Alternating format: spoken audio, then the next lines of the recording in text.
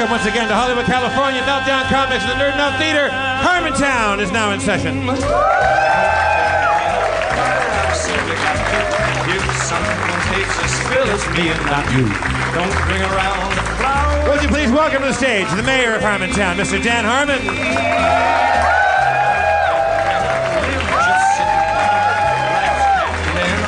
Hello, thank you. Thank you very much. Another record-setting crowd. It was really hard to not tell you guys about the communities thing last week. If you were here, I was sitting on that. That was a sharp secret to sit on. I'm not known for my secretiveness. Secrecy? Do you think if you had... Secretions. I am known for various secretions. You're primarily known for your secretions. Yes. Do you think, had you said something last week, that you could have queered the deal in some way? Racist. I just would have gotten yelled at by people whose job is to do an unqueered deal. My agent, publicists, Racist. People. I would have made their job harder by announcing, there's actors deals closing, writers deals closing, my deal closing, blah blah blah. And it's just, I don't really know how the stuff works. I just know that I get yelled at when I say too much too soon. So what is the deal now? What do we now have to say? 13 episodes on the inimitable Yahoo network.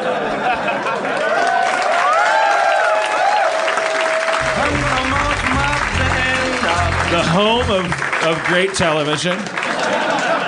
Wait. Not Jeff. Not since the Lycos I Love Lucy merger has a search engine and a television show been so aptly paired. What's your favorite Yahoo TV show? I talked to the chief marketing officer, the CMO. I didn't even know that was a thing on the phone. Is he Native American? She is a very powerful woman, Jeff, who can crush us with a phone call. Or a text message, why would they be Native American? Your question just sunk in. Her name is Chief Marketing Officer. Oh, Jesus Christ! Oh boy! Dan, there is much power in your TV show. Jesus! There is great magic in the Abed character. My viewership soars like a. Like a spirit. Like the baby eagle leaving its nest. Why is this okay? Is it just because they're vanishing? They have no chance of mounting a... I think I'm empowering Native Americans by exalting them to chief marketing executive. No, I think it's fine, but I also, compared to other things that aren't fine, I'm just wondering, like, these poor... What I miss the old do? Dan who didn't care about any of that shit, Oh, man. God, are you kidding me? But that Dan would be... I wouldn't survive this world. The world has changed under our feet, bro. The world has changed you, man. Well, I've become super hyper conscious of, I look back like 8 years ago, I would just liberally, I don't know, I called my brother a fag on Twitter because he said he loved his daughter. That was the racist. That was the beginning of my realization that the world had changed, because my brother tweeted, "I love my daughter so much," and I just replied, "Fag." And then like real responses from people going like, that's incredibly rude and tacky and hurtful, and a word that's been used to hurt people on playgrounds. You of all people should know about bullying. And I was catastrophied. We're gonna bring somebody up in a minute that knows bigger words and how to use them. All right. So I'm not gonna enter his territory. But I was. Are you saying catastrophied is not an actual word? I don't know. Is it? We'll find out when he comes up. I was mortified. Let's say that. I wasn't really looking at myself through that camera. So I do think I got healthier by some of this. I also think that, the millennial outrage movement is, a neo-fascist one, and that it's incredibly dangerous to put so much value on words, because some of the worst people in the world put value on language. Some of the worst people in the world pride themselves on their diplomacy and use language to get away with horrible behavior. So it's dangerous to focus so much energy on cleansing the world of bad words, because you're going to be in the same camp as Snickers and the Pentagon. What did you just say? Catastrophied? Yeah. Snickers and the Pentagon. Okay. Oh, Jesus. I mean, Jeff's racism unfurls like a mighty teepee flag. Much hatred expressed in your language. keep going, baby. I love doing that accent. That voice is like. It's hard I think it's like the same actor, like that we're all doing when we do a Native American guy. Isn't it like a specific actor that talks like this when? No? When we get our guest out, he might know. Yeah. It's Burt Lancaster. Okay. Shit. One more thing before we start the celebrity train rolling. Fuck. God damn it. It was right on the tip of my dumb 41-year-old Swiss cheese brain. No. Oh, yeah, I have some drunk voicemails from the head of Yahoo. It seems like a good idea. I'm going to... just to seal the deal. God damn it! Shit! I totally forgot. I was on the plane. Dino pointed this out. He was quoting someone. I feel like it was Louis C.K. or somebody was talking about this. How all of the pilots, when they talk, they're all doing an impression of Chuck Yeager. They don't even realize they're doing it. They're talking the way they think airplane people should talk. Right about now, look out your window, there's Topeka. Who gives a fuck?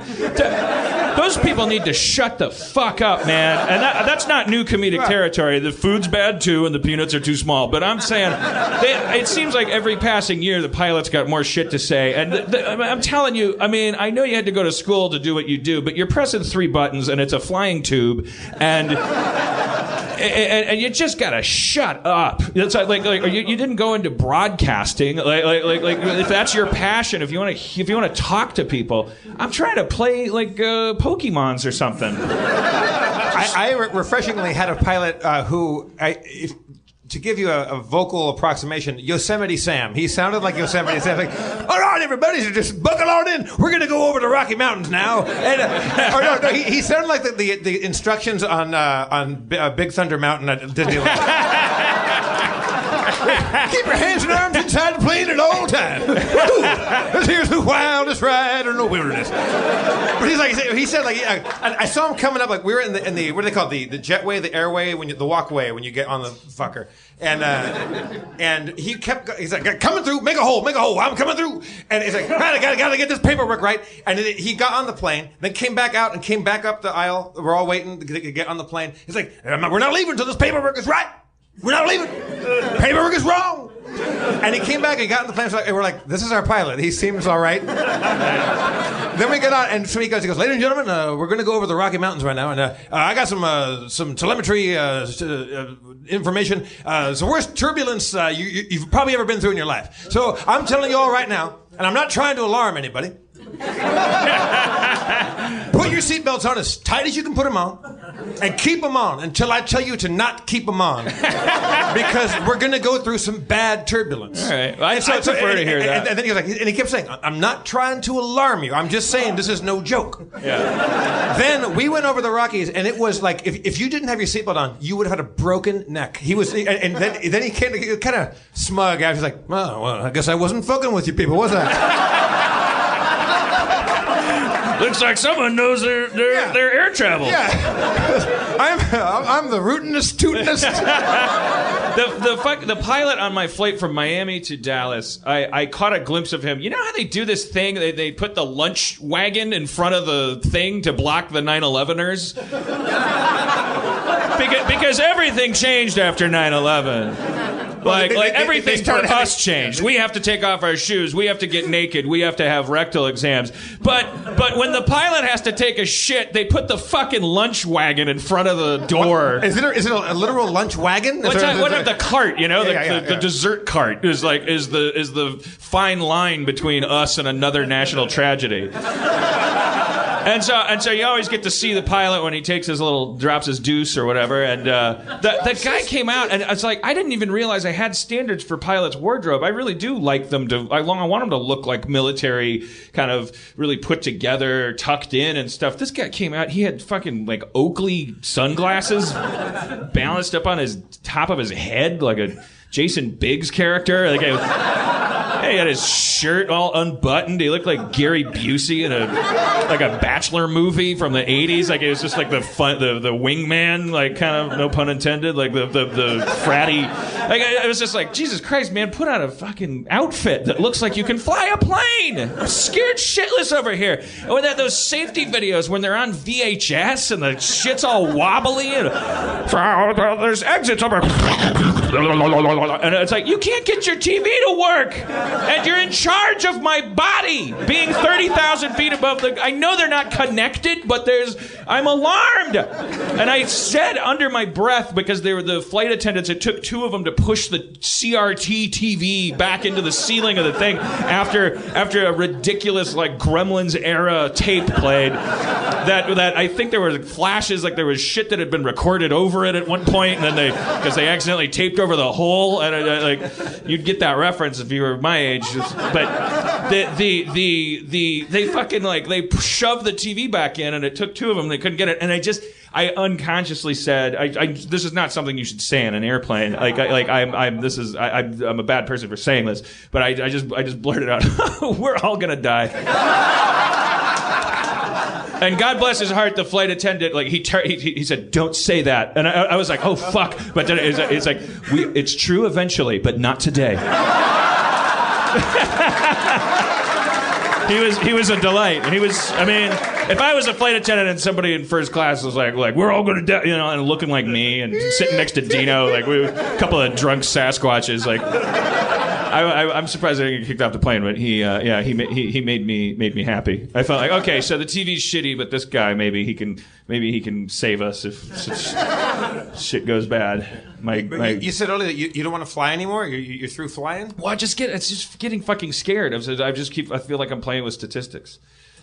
I know it doesn't make any sense. You're safer than if you go in a car or whatever. But when you're in a car, your life isn't being controlled by people that feel like they might as well be working at a phone store, or like they're strangers and they have their rules, and it's just like, these are the last people. These are the people you're gonna die with, and it really freaks me out. I'm a control freak. I don't like doctors. I don't like airplanes.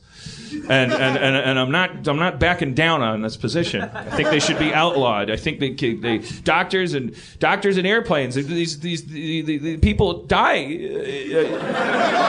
The last person you see is a doctor before you die, usually. And how come, if doctors are so smart, how come they don't live longer?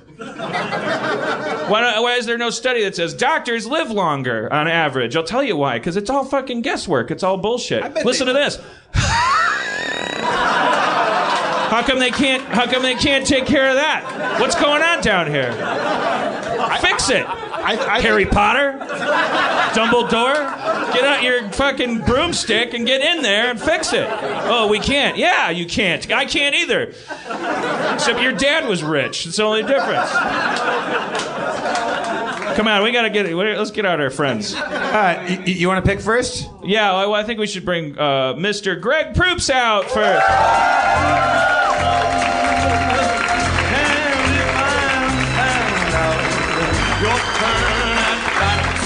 Hey, at least I didn't fake it. The hat, so what? I didn't make it. Hello, Gregory. Hi. Hello, everybody. Sorry, I didn't take too long. I didn't keep you waiting, did I? No. We were having a lovely discussion backstage about how airline travel is the safest way to travel a Stagecoach is more vulnerable to Greg, turbulence. tell Dan about our flight on Air Macedonia. Okay, so we were playing in Kosovo because our career's on fucking fire.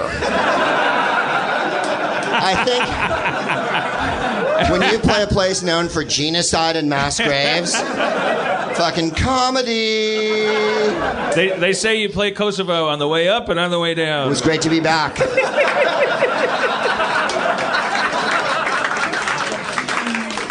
So What's the origin of that bit? What oh, is it? golly, I don't know. I've used it for 1,000 years. So we gets up at pre-dawn and we leaves from Skopje, Macedonia, where we were staying at the Holiday Inn. I had my laundry done there, and I can still smell the detergent 11 years later. I don't know if pink has a scent, but it did in Macedonia.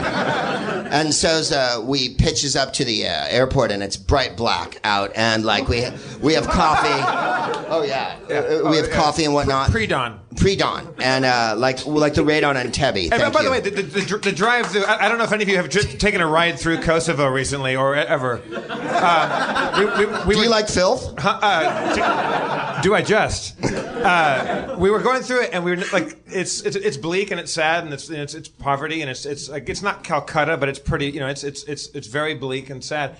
And we couldn't quite put our finger on it. And someone pointed out, there's a thing that you don't notice yet. There are no birds.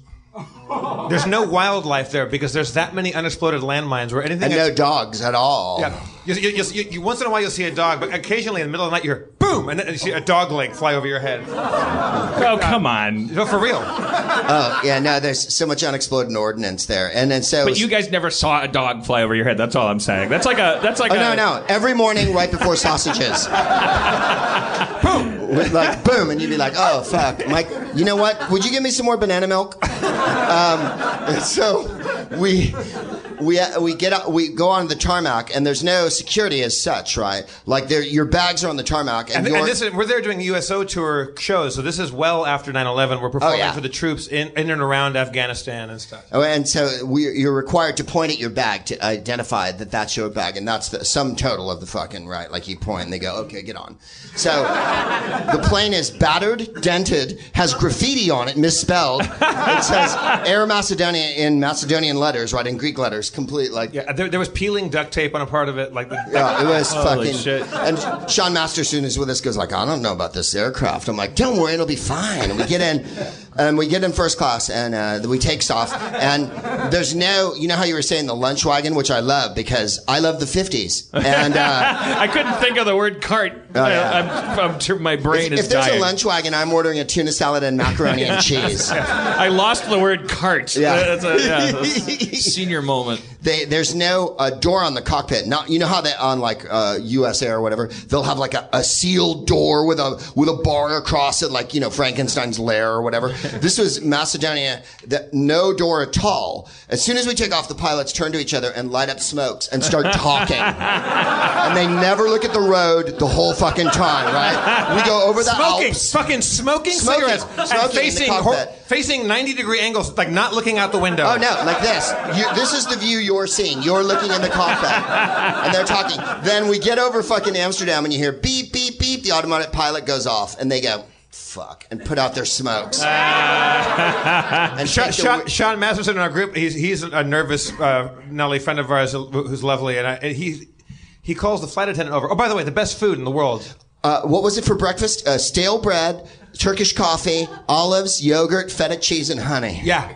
It was great. awesome. It was really good. It was really awesome. And the flight attendant comes over. We were starving. The flight attendant comes over, and Sean's like, "Is it like are they supposed to be like shouldn't they be looking at the road like the road and she goes, they like to watch."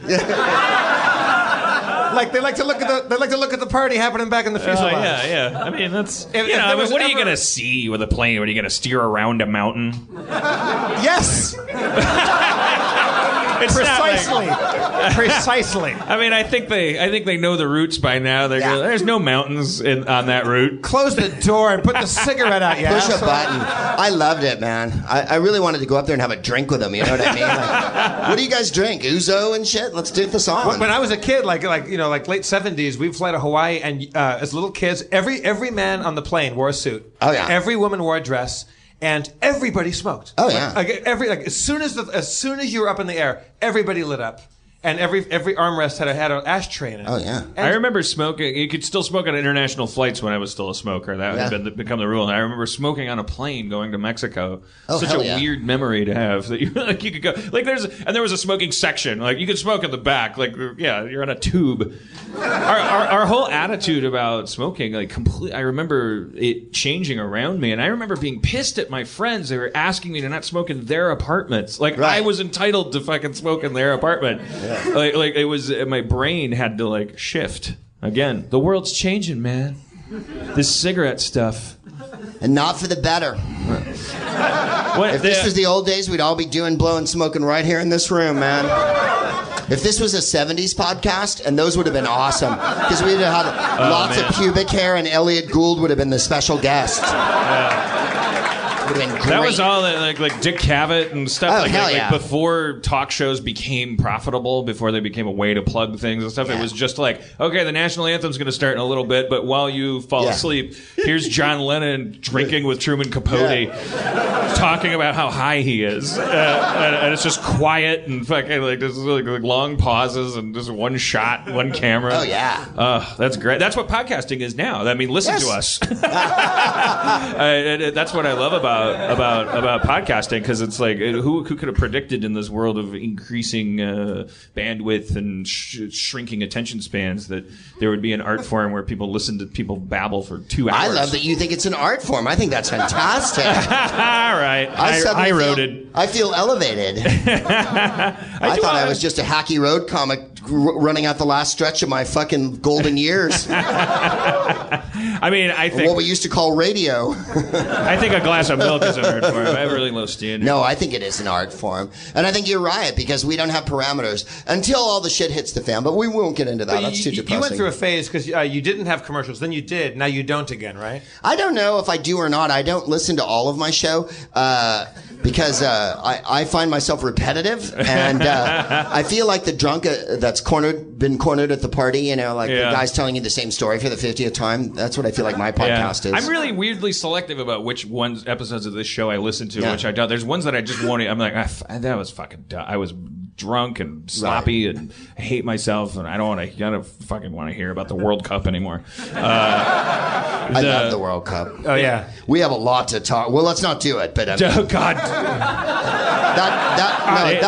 the Costa Rica game. Did anyone see the football-loving chicken that's Costa Rica's mascot back in San Jose? That was the best part of the entire World Cup, because the two guys. Greg, I'll warn you. Last time a fancy guy in a suit shouted us down about talking about sports at the podcast. Oh, I forgot. We're talking about sports at a comic book store. That's like talking about pussy at a comic book store. It's something that's only been discussed. Oh, I see. You're sensitive. That's fantastic. I want to know when you develop taste. When did that weird moment occur? Because I was here at the beginning and I watched you, and now all of a sudden, wow. Yeah, okay. The two guys who are the British guys who do the horrible ESPN, because before I thought Alexi Lawless was just kind of inane, but now I openly hate Alexi Lawless. I like Alexi Lawless. Do you really? I find him, I'm often accused of being smug, but I don't think I'm smug. I think I'm contentious. You're imperious. I am imperious, but I admit it. But Alexi Lawless goes the American team didn't. And you're like, fuck you. You were a midfielder and you sucked balls, okay? I saw you in the 90, 94. I saw all the fucking World Cups you were in, Broham. And this team's better than any American team you were on. I will always find it fascinating that you, who are like an erudite, kind of pedagogue type, sissy, that you are a huge sports fan. This guy loves baseball more than anybody you've ever met. Again, baseball. Did you guys ever see the movie like Bull Durham or whatnot? That's what baseball is. Or Major League 3, Back to the Minors, which is the best title for a movie in the history of mankind. Because if it's Major League 3, how can it be Back to the Minors? You fucked yourself with the title. That meeting was the worst meeting that ever happened in Hollywood. I actually never even thought about that. Right? You're right. It's right in the name. Alien 4, no alien this time. What do you mean Back to the Minors? It's Major League. The movie's called Major There's League. other movies that do that. What are other titles that did that? Like Bad News Bears. It's all good news. There was that. This isn't an example of that, but there was the sequel to that Open Water. Remember Open Water 2? No, the unspoken subtitle: No sharks this time. Yeah, right. We got rid of the sharks because water's scary enough. You can drown in it. Oh, and it's wet. Yeah, I mean, you're so uncomfortable. If you tread it for an hour, you'll get tired, and then you can die. I have a cramp. I ate a tuna sandwich too soon before this happened. It was like watching one of those hands on a hard body competitions. Like you're just watching people slowly drown. Anyways, why don't we keep the guest train rolling? Let's bring out soccer expert Kumail Nanjiani. Yeah.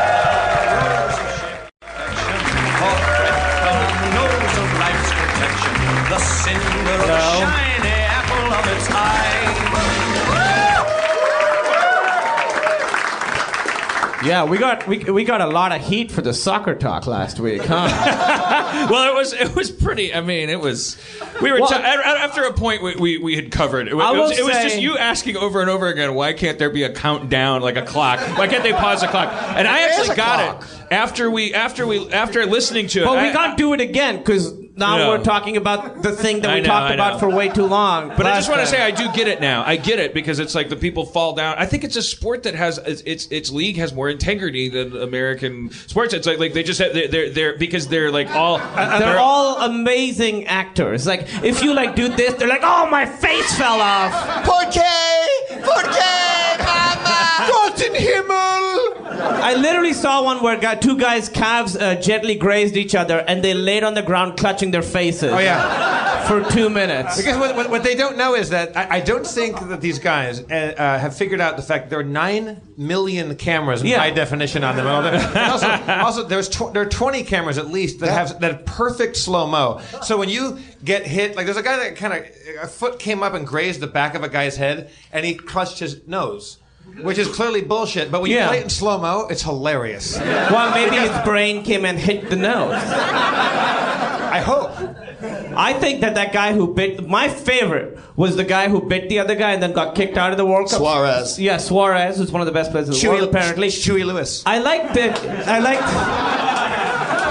Chewy Lewis? Oh, Huffington Post, because they played the Italians who are called the Azzurri, the Blues. In Italian, they're called the Blues because they always wear blue. The Huffington Post article was Chewy Lewis and the Blues. Wait.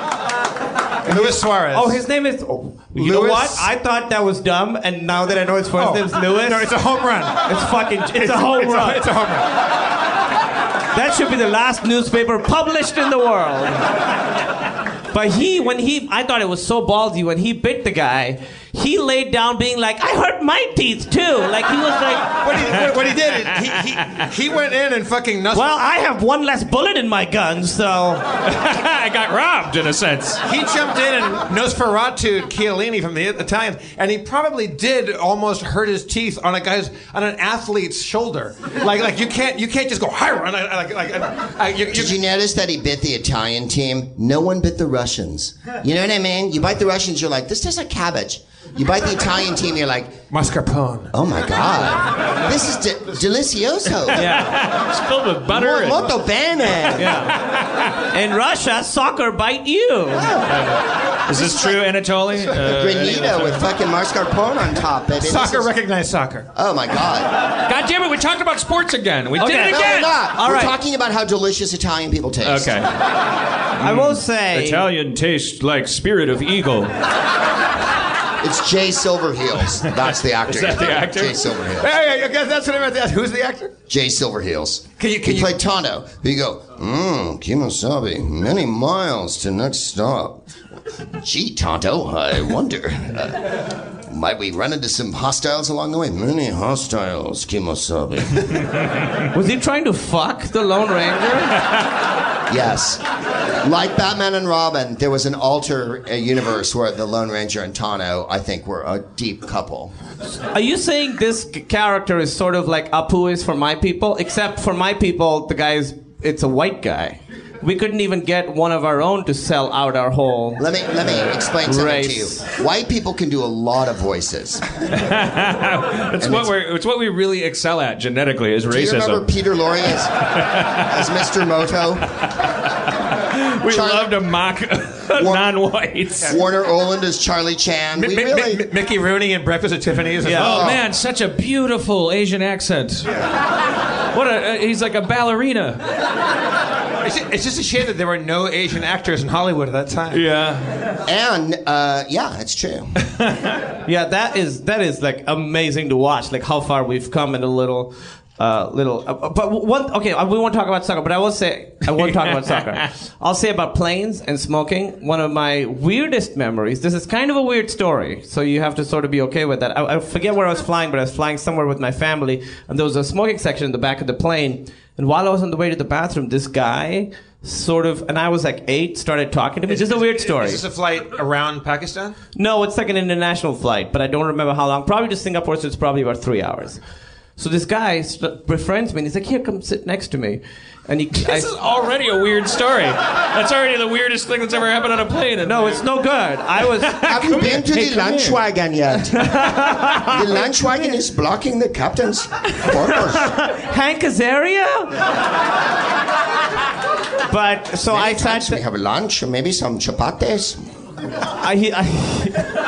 The plural of chapati is chapati, but it's impressive that you knew the word. Pakisnap. Pakisnap. Pakisnap. Pakisnap. You did not just Pakisnap me. I'm gonna bang your fucking deshi back. That just derailed the whole episode. Pakisnap. Pakisnap. Pakisnaps. I feel a monsoon coming on. I feel a monsoon coming on. All right. So this guy, I sit next to him, and he's drinking, and I didn't know anybody who drank then. And he's you were 8. Yeah, and also nobody drank in Pakistan, but this guy was Pakistani, way older than me, and he was like, "Here, try this whiskey." Oh no! Wait, whoa! Yeah, I'm telling you, it's a weird story. Holy shit! So my mom came and was like, "What the fuck?" And she like grabbed me and went up. And then the next time I was going to the bathroom, she's like, "Hey, he was like, hey, sit with me again. Sit with me." I don't know. And I was like, I didn't know how to say no. Wait, is he across the aisle from you? Or is no, he's like in a different section. So I'm like probably like 40 rows in front of him. And then there's like curtains, and then the smoking section, he's in the smoking section. So I'm going to the bathroom again, and he's like, "All right, sit with me." So I sat with him again. My mom came and got me. And I remember very clearly my mom took me up and had this talk with me where she was like, "Hey, sometimes people want to do bad things to children." And I remember being like, "Me?" Like I was like, this predator wanted to prey on me? Wait, you were flattered? I was flattered. I was like, little old me? I was going to get preyed on? I wasn't sure about this shirt. I didn't know. I thought maybe I just not the shirt. together when I looked. You're wrong, Mom. I am beautiful. You tweeted a picture of yourself at around that age, and you looked so much like Milhouse from The Simpsons. Well, yeah, that was adorable. That was when I was like 4. That was great. Oh, okay. From like 7 to like 18 was a real bag of trash. So this guy, so you needed this validation. No, I came at the perfect time. Yeah, this guy. I was all confident for a little while after that. You were walking with a swagger through baggage claim. Attractive to men with whiskey. Yeah. I don't need you little girls to like me. I have grown men who are into me. Erin and I were just watching the Roger Ebert documentary. It's on. Is it's it on tough iTunes to right watch? Because I think that guy's amazing. It's really hard to watch because he's a great guy, and therefore you should watch it. No, it's not hard. It's inspiring because it's something terrible is happening to a person that doesn't deserve it, and coping with that and watching him fucking just charge headlong into oblivion with a you know, I was gonna say with a smile on his face, and then I ran through all these fucking. Yeah, I'm sorry. That's how my brain works, and what happened. And thank you for proving that I was right to have vapor lock for a second. But it's it's a good documentary that will, it's a nice, it's watch it. The relationship between Siskel and Ebert. There's a story that Siskel's wife tells. I think those guys really. I thought, when I was a kid growing up watching these guys, I was like, well, they hate each other. That's what's for sale, but it's kind of an act. It's like Ernie and Bert, which is true. But they also really did hate each other. They really hated each other, but they also loved each other, and it's that part of the documentary is also very touching. But it's way more so. The more important part of the documentary is Ebert's relationship with his wife, and it's a tear bringer. I think it might not be a jerker. Much tears brought by this tear bringer. There's a story in it. Siskel's wife tells. How many tears have you brought? Give it the airplane theme of the story. So Siskel and Ebert are on an airplane flying somewhere, and Siskel is tired of listening to Ebert. This sounds like a good joke. Talk. So he's gonna fuck it up.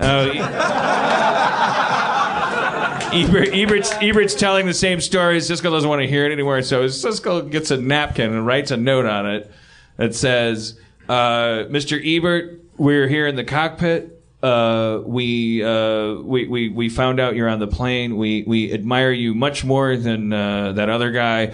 We really agree with your movie reviews more than his, and it would be an honor if you would join us in the cockpit." And just talk about movies with us for a while. So I gave the note, had the flight attendant hand Ebert the note. Ebert goes bounding down the aisle, starts pounding on the cockpit door. It's a funny story. And then everyone's like, what the fuck is this fat guy doing? And then he's trying to destroy the plane. And then Siskel calls out from his seat.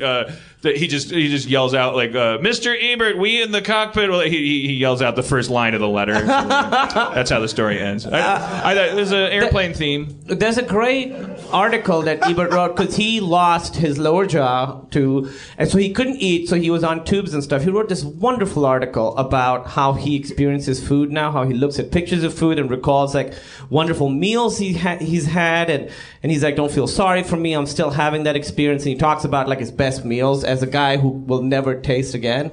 It's really, really a fantastic, it's a real tear bringer. It's really great. It really is a great article. The end of his life is one of the most inspiring chapters of it because he very quickly adopted the blogging lifestyle because he had no, and he became like right up to the finish line. He was one of the coolest bloggers and tweeters, and it's kind of amazing that you can not only can you not fear death, but you can actually get some of your better shit done right before it, even when you're staring it in the face. Kind of cool, but also really fucked up because why Harold Ramis? Why Roger Ebert? Why do bad things happen to people that we admire? And the answer so many thoroughbreds when there's so many we could spare down here. Let's bring out couples therapy veteran and love of my life, Erin McGathy.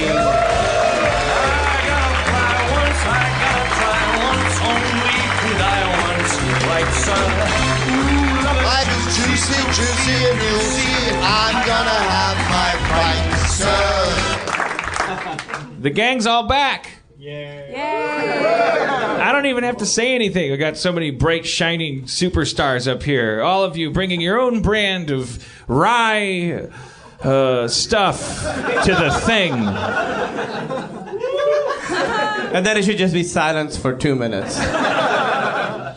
Camille's story about the alcohol reminded me of I didn't something. try alcohol, by the way, so Mom, if you're listening, I also did not fuck that man. Although he did go to the bathroom 2 times at least on a 3-hour flight, so whatever. Yeah, I was hydrating a lot because we would be flying at an altitude of 35,000 feet. Isn't it weird that we can poop on planes? Is that, like you would think that they would throw that out there. Gross. I mean, it's I've never pooped on a plane. You've never pooped on a plane? No. It's like the first thing I do. For real? As soon as Is it a power thing? I know. I don't. I just Fuck you, pilot. I'm literally shitting where you work. I don't know what it is. Wait, for real? You really get on a plane and immediately have to take a shit? Yeah. Oh, because you have that weird thing where you eat and food pushes poop out of your body. I'm like a Play-Doh Fun Factory. Yours is just, it's just a straight line. Yeah, if I eat a saltine cracker, I will poop a saltine cracker's worth of poop. I know it's not the cracker, but that's the illusion that's created. It feels like I eat and then it turns into poop, and like a Polaroid camera, it comes out. It really, but it's as if I'm really proud of it. Like I think it's something that's What, you're an earthworm? My regularity is like actually startling. Yeah. It's in a world where there's lots of things that can go wrong with you. You're comfortable getting at 6'4", going into a lavatory on a plane is a terrible experience, because if I want to go pee on a plane. What do you guys want to do later? Oh, I'm sorry. Go ahead, Jeff. I was telling a story, Greg. Scoops, do you want to drink? Sure. Sorry, I didn't mean to interrupt the podcast. Can we talk about... Her name is Scoops? Yeah. I have an issue with us because you hear us call each other Scoops, but every time, I guess I don't have an issue. I guess I like it. Every time we call each other a pet name, Dan, you've noticed this. Scoops, Coops. Jeff goes, Coops? Scoops? Every time you want to have... It's Scoops, though, right? It's Scoops or Coobs or Shoob or Schubert Coober. Or Tony Shalubert. Or Kubrama. Yeah, that's my thing. It's a moving target. Nerb. So I always feel like I thought it was Scoops, but now it's Scoobs. Like Dan, what should our pet name be in front of Jeff? Barack Kubrama. All right. That's Settled. awesome. I've always like it always seems to be slightly moving, so I can't. It's like it's not just Scoobs or Scoops. It could be. Yeah, it's always Kumail long, and I long. call each other Coombs and Pooms. You call each other Coops? No, he calls me Coombs and I call him... Coombs. Oh, I see. Okay. Yeah. Are you... so you got derailed. Yeah, you were telling you were me saying something about... I was actually... I felt blessed that I was derailed. Because it's just a story about you taking a shit on a plane. No, I thought when Kumail was talking about that man offering you whiskey or whatever I think it was whiskey. Jesus juice. Jesus juice. I was thinking about, my mind was, we were thinking about plane rides, and I grew up in a Navy family, so we lived in Italy for a while, and when we lived in Italy, the adults in my life were other chaplains that my dad knew, because my dad was a chaplain, which is like a preacher in the military. I didn't know that. Oh, really? Wow. Yeah. And on any base, there's only one chaplain per faith, so my dad was friends with a rabbi, and the others. Oh, so... What the other? Oh, yeah. A rabbi, a priest, and the right one walk into... And I had So were all your dad's stories, did they sound like jokes? Yeah, they're always... yeah. Two Jews walk into a temple. So I had a babysitter who came over twice and would play old maid with me, and he was another chaplain. But then we were telling the story, and I remember, and I've never thought of this before and never talked about it, and this does not end in weird touching, but I had a conversation. I was like 9 years old, and I was talking to him about my parents' instant coffee, and was saying, it's so strange, my parents drink this drink that doesn't taste like other drinks, and it smells strange, and it's really weird, and he gave me brandy. He was like, do you know what this is? What this thing is? This and like, is a rabbi? This was actually a priest. But like poured... Oh, Erin, I wonder if you'll be looking over here at the joystick. But This is called cough syrup. It'll make the journey so gentle. My father and I have never talked about this. This is called man candy. He was Chaplain Nate, and I knew that like we stopped... Chaplain Nate was the one who tried to give you brandy. Tried to give me brandy. He stopped babysitting for me because I told my dad that I was going to marry Chaplain Nate. And you ended up kind of doing just that. I'm Chaplain Nate? Yeah, because I'm an alcoholic was a joke. Yeah, I got it. Sorry. This story is not funny or good. Whatever. It's troubling. Yeah. So let's delve. Funny. Why? He came over. We played old maid. I sat on his Cock. Wow.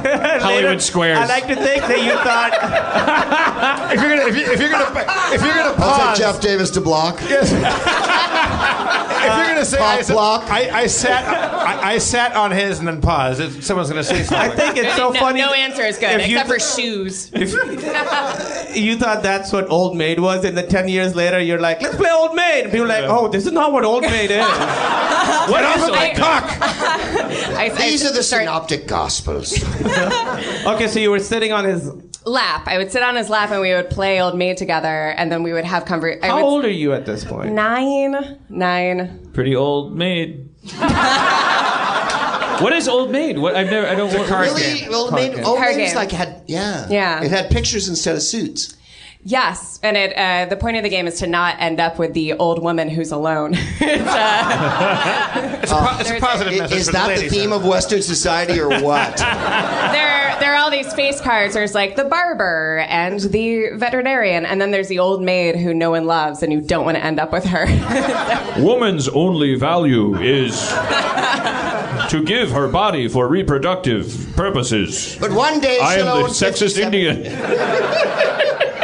I can get away with it. I'm vanishing. And I know hate women. nothing.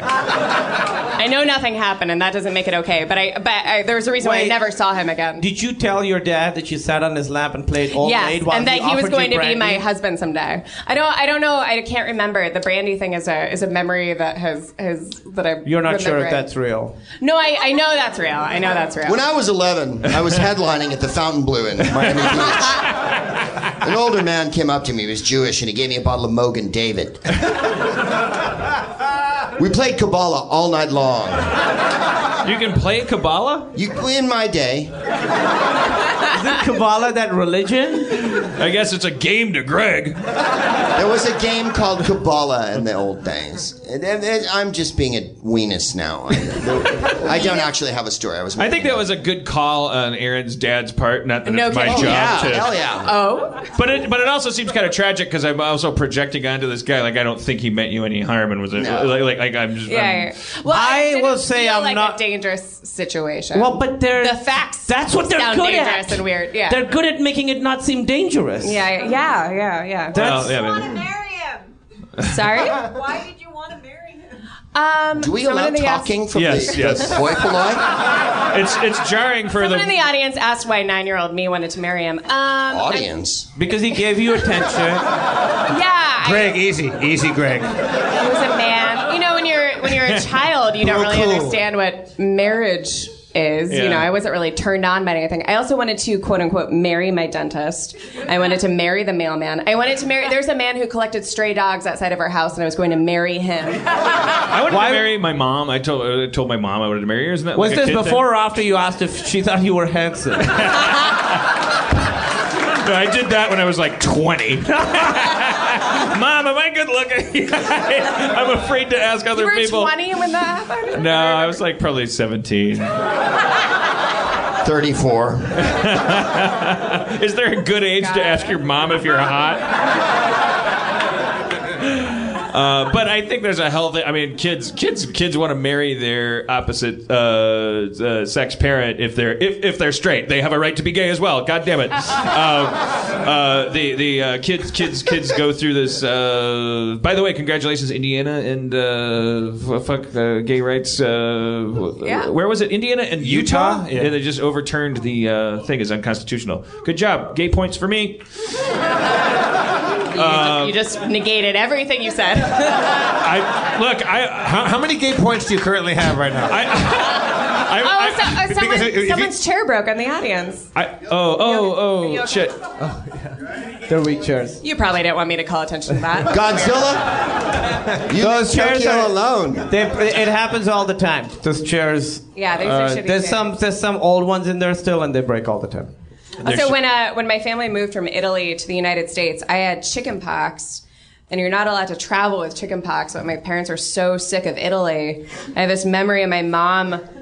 In my memory, she's beating me. But it probably wasn't her beating me, but she put makeup all over my face. Didn't tell me what was going on, but put makeup. Were you guys doing the bus and truck company of Godspell on the way home? Thank you. That was for me and for the Illuminati. Pedestrians, take a seat. Thank you. I know you did. You have Asperger's. My parents, you're not allowed to take a child with chickenpox onto an international flight. Of course you're not. Yeah. My parents put makeup all over my 10-year-old face. And She doesn't have chickenpox. She's a mime. She's Elizabeth Taylor. She's in a kabuki theater company. She's Joan Crawford. Yeah, she's a My child lab- pageant. The Mikado opens in 2 nights. She's just sexy. I wore my mother's scarves so I could wrap them around my face. I had no idea what was going on. And my parents If I see a little baby with a lot of makeup and scarves around their face, Well, I'm like, all right! I'd rather have a baby with chickenpox on the plane. Yeah. So hopefully no one got sick on that flight. That's the end of the story. So where did you guys go from Italy? Texas. Your parents were so bored that they went from Italy to Texas? No, my dad was getting his master's degree at a seminary in Texas for 9 months. Boring answer. But Don't that's you it. guys think that we should get some feedback about all of this from Dungeon Master Spencer Crittenden? Yes. So get ready for me, love, cause I am a comer. I simply gotta march, my heart's a drummer. Don't bring around a cloud to rain on my parade. Is that Buddy Brecko? It's exciting. It's exciting. Welcome, Spencer. How you doing, my brother? I'm doing pretty good. No, I mean I'm good. Who babysat you? I don't know. Like I think there's this one girl. Calculator. I babysat mostly. Did you? I'm sorry. I want to hear about you, how much you loved your babysitter. But did you notice? Is this tablecloth a little fancier? They've been really fancying up the room here. Yeah. Like your dungeon fancier. master. Other than table the is- chairs that explode when people sit Yeah, on well, them. the audience doesn't get to anything fancy, but Jeff's podium We're still is calling him the audience, huh? Lumpen proletariat, I'd say. But anyway. the hoi polloi. Yeah. Anyways, gallery. so did you ever ask your mom to marry you? No, I was wondering about that. I don't think so, but I did get inappropriate situations with adults. All right. Let's hear Okay. about You're one. the top 10. On our new segment. Number 10, Vaughn's parking lot. No, but I went to my grandparents live up north in Northern California, and we went to visit them. And Ferndale? what was it? It's Loyalton was where Okay. it was, and there was just some random kind of state fair. What do you call them? A fair, a carnival. Yeah. And with fanciful prizes and rides and attractions, and everyone was like having a good time. And I went to try and win one of those, monkeys, and I won it because I could knock off a ball, or I could knock a bottle with a ball off of a platform, I guess. Tell me more about this game. So you have a bottle. I'm unclear on the rules. Well, Is there a timer? Do they press pause I'm on the unclear in the clock? physics. there's a thick rope involved. I like it. Can you use your hands? I think there's sand. It makes it harder. Anyway, I got a monkey, and the lady who's the carny, and don't trust ladies when you're a kid. No, God no. Don't trust carnies either. But I got this monkey, and she's like, you can bring your monkey into my jungle anytime. And I was like, How old are you? I'm 9. Like, Well, did you? no. Did you bring your monkey into her jungle? No. Did you salivate her papaya with your mango? No, but I did peel her banana. She had a banana? That was no That's lady. no lady, my friend. You're telling me. How old was this lady? Old enough to set off a long-held prejudice against old people. Too old for a 9-year-old boy. Yeah, definitely. Yeah. All right, what's the next Do you have one? a beard? No. I know, yeah, you're trying to picture 9-year-old Spencer and you can't picture him without a beard. That's exactly I what's picture happening to Spencer me. just shorter holding a Matchbox car. Just tiny. I picture him wearing a little rascal's beard, like a fake beard, like the kind that hooks over the ears. And he had cardboard glasses. He didn't need glasses yet, but he made them out of cardboard. Spencer, give me more stories. Well, about was this lady? This is not even an appropriate question, but was she like? Bababoo. Did you think she was attractive? No, I don't think attractive people do stuff like that, right? I don't I think that's bigotry. There's probably very attractive pedophiles out there. You'd make a great cop, Spencer. I don't Pull over all the ugly people. I don't think they've been diddling someone. He's too hot to molest. I think you'll find people with money don't commit crimes. Move along, nothing to see here. All right, the next story, Spencer. We're going down your 10 molestation brushes of the 20th century. I don't think I have any more molestation stories. Oh, that's the only one? Yeah. We shouldn't be disappointed. I'm just rooting for the underdog. Faster. They always. What if he just kept going to carnivals and kept having weird interactions with people? I worked at a carnival for a weekend. It's terrible. Yeah, the milk What did can you do? game. Milk can game. 3 balls for $1. All you Yeah, gotta do that's is the sink game one. that I won. Really? The It milk was so can? confusing in my it's- explanation. Well, no, but you said you were knocking milk cans Bottles. off of a platform. This is the milk giant into it, milk yeah. can, and the trick is that the hole in the top is exactly the size of the ball. So it's possible to. If people say, I think this is rigged, you can demonstrate that it's not if you, with a very careful orchestrated motion that I had to be taught to me by a carny, where you shove the ball straight down and it'll go right into the thing. But if you are me and not good at being a carny, and someone says, I think that's rigged, and you go to do that, it bounces off of it and through the top of the tents, and everyone rolls into the... I want to talk to you about the. No, it's. No, it's not technically because if you hit it here, but like here, go again. You're fired.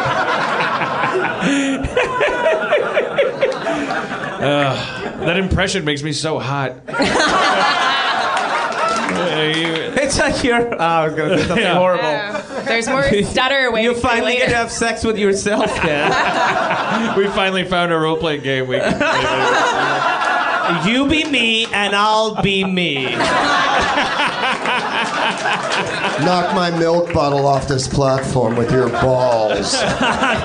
Get your monkey in my jungle. Hey, Greg Proops, do you have any advice for very young couples like myself and Erin? I do. That are about to get hitched? Well, I've been married a long time now, and I think you'll find, Dan, that you need to understand 2 things about being a man in a marriage. One, it's almost inevitable that whatever you've done is unbelievably erroneous. And that you have to understand that your deficiencies are legion. There is no point in time where you're going to go, I fucking win. And nor is it advisable for you at any point to decide to win an argument and or a scrimmage and or a skirmish and or a battle and or a war, okay? It's a very long road, and it's best you'll find, I believe, for young couples starting out on this giant golden journey to the Emerald City.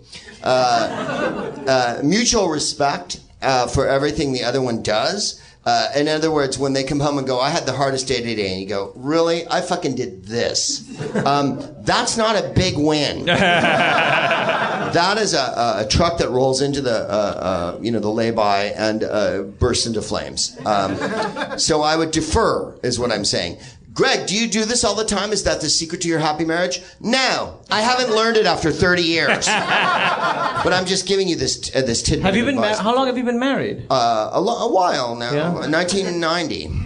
But your relationship is an inspiration to listeners of your podcast because you have so much respect for you refer to your wife as formidable. Oh, well, and she is. One, she's smarter than me, she's better looking than me, and she's funnier than me. So I have to keep her locked up in a closet almost all the time. Have you guys ever done any counseling or anything? Oh, fuck no. Aaron and I are going to marriage camp. Have you guys Engagement done- camp? Marriage camp, really? Yeah. It's not I don't know, but I've been told your sister's pussy is mighty cold.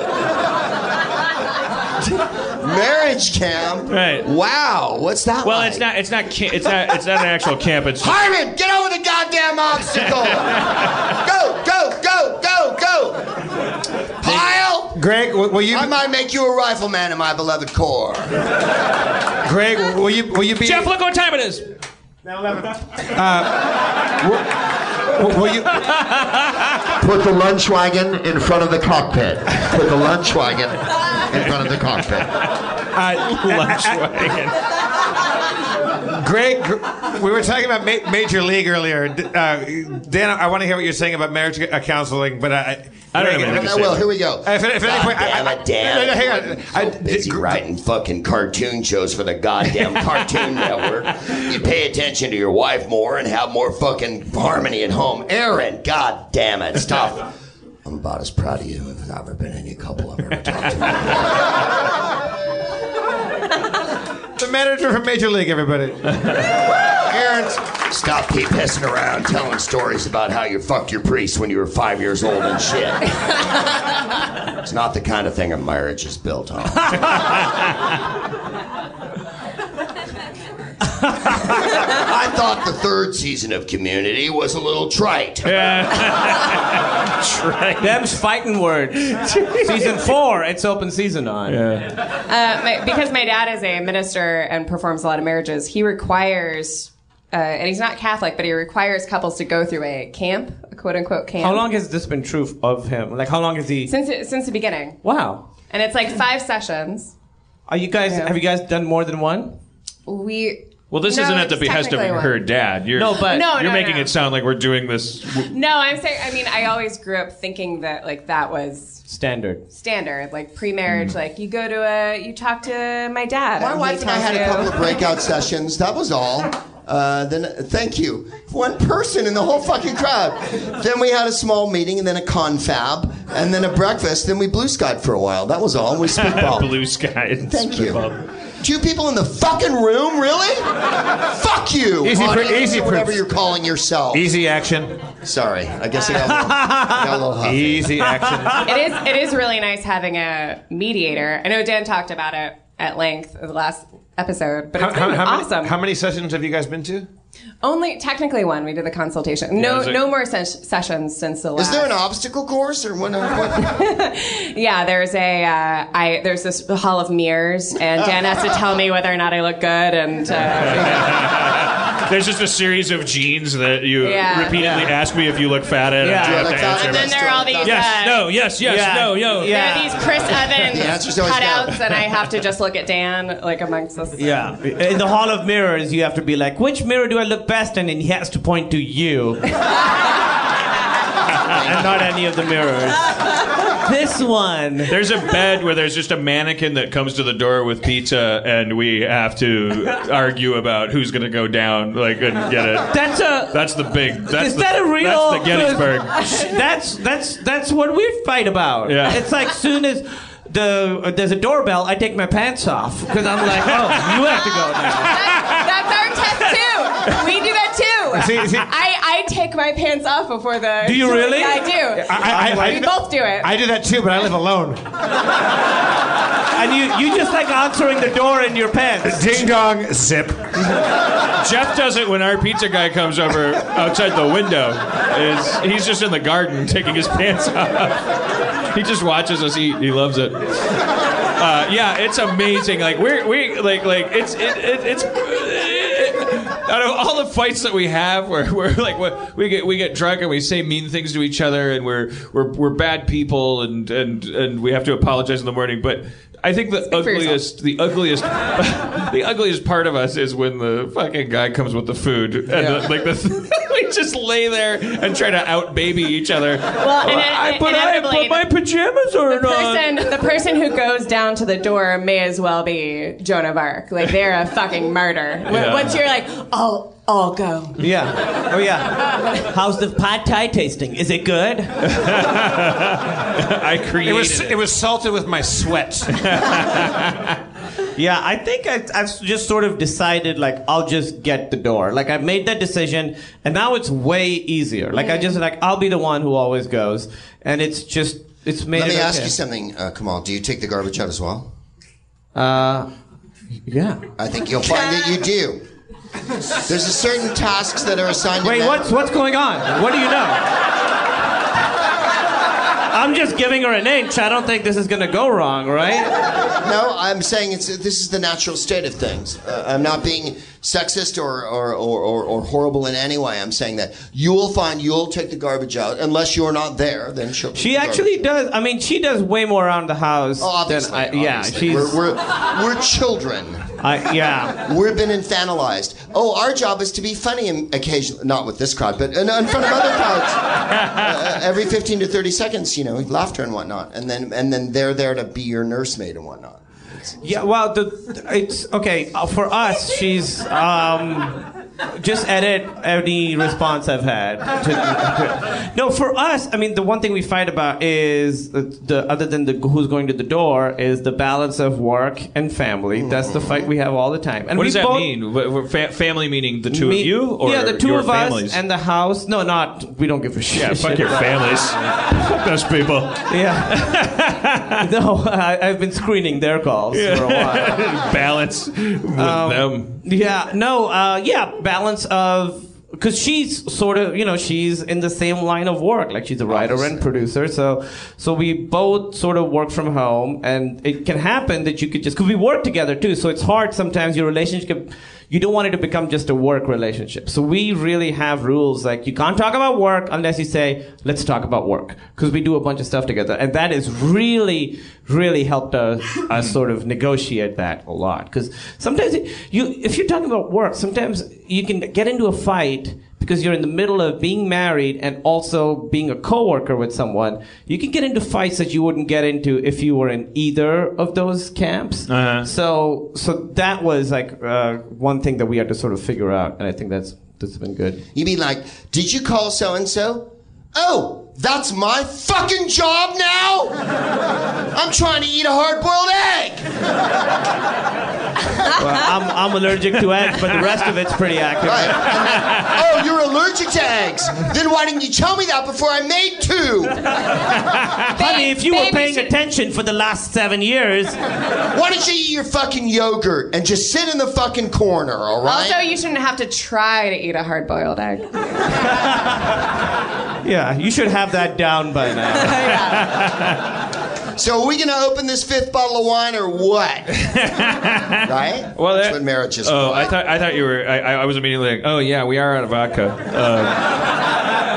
Are we really? Yeah, I know it's a record we Is set. the first here. time we've never run out of vodka? Yeah, we're out of vodka. Really. You know why? Is we have great Proops here. Well, we're not out of it. Oh, you're okay. Kumail, your wife is a family, not practicing right now, but is a licensed family therapist. Yes. I think about you guys a lot. Right. Thank you. No, she is. How does that affect your relations in that way? Because she can say, well, Jacoby Nickelmy. Is that a real person? Yes. No. Well, here's what, and my dad's a psychiatrist too, so we sort of both know. Like, what she'll do is she'll call me on my little bullshit tricks, and being with her, I've understood myself way more than I ever did. So she'll be like, all right, you're angry, but you're not angry at this. What are you really angry at? And I'm like, that's true, because for me it's like something is going on, and then I just do a magic 8 ball to decide how it's gonna come out.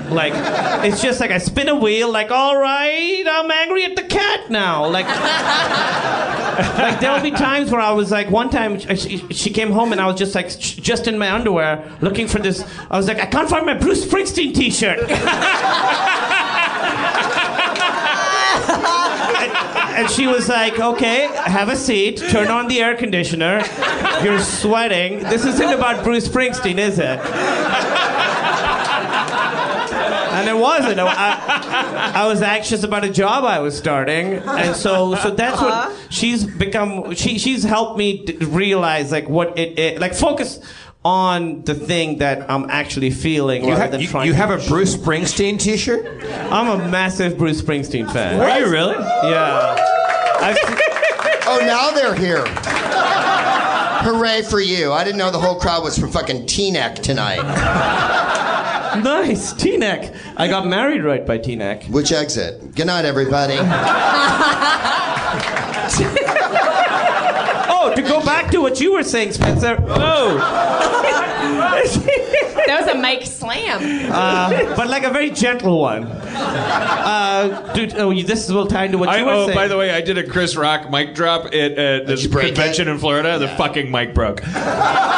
But it was broken already. Yeah. That complicates the story. I was holding it. It was in two pieces already. And then I did a bit where I was like, and then it fell apart. And then the engineers were like, yeah. And I was like, I'll buy you a mic. And that made them love me.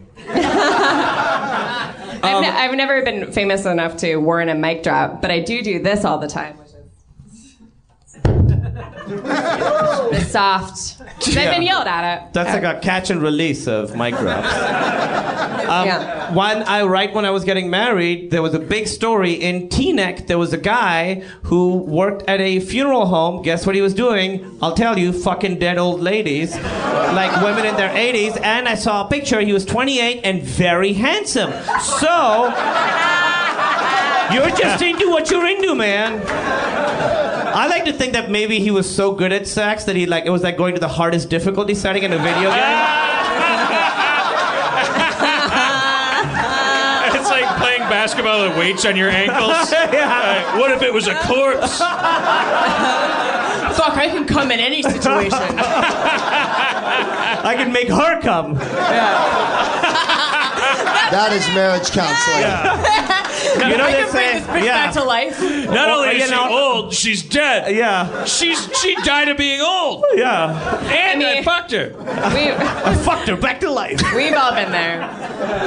What do you think, Spencer? Flies in the face of your profiling. Yeah, I'm really turning a new page in my book about fucking old ladies. There was a guy digging up old ladies and fucking them. No, he worked at a funeral home. He didn't have to dig them up. He got the right job for the... Yeah. He was like, going right to the fucking... Was it only old ladies, or was it the fact that there were only old ladies were currently in the funeral home? I just know that the three... If you think if a young lady died, he'd be like, fucking it! Yeah. It's Christmas. If you're that pervy, I think anything at that point. Carl's Jr. That's so awful. They were both in their 80s, the women they obviously didn't say the names of the ladies, but the family probably read it like, wait, that's how old Nana was. That's the funeral home we used. Survived by two cousins in Secaucus.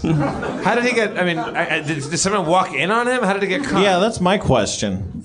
I think how do you get caught when you work at a funeral parlor and you just like to fuck dead people? That seems like the perfect little biosphere. Yeah, then you just embalm them, and that's like all the evidence is sealed up in there. Yeah.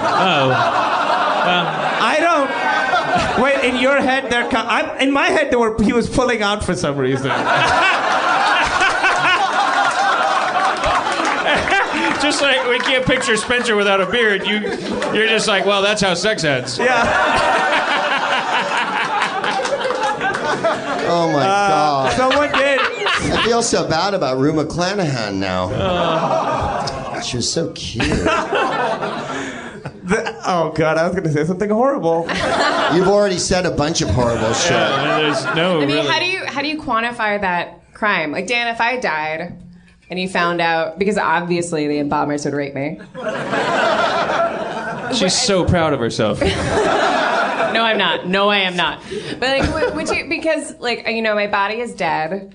What do you want to do to that? Like, what do you do? What do you mean? What is my question? Someone said. If you found out, are you asking him to fuck you when you're dead? It really felt like that's where this was going. I mean, I'm thinking Dan, about. If you really love her, you'll fuck her when you're dead. I'm imagining finding out that like my aunt was raped after she was dead. Okay. I don't know how to place those feelings or what are those feelings because she's not there.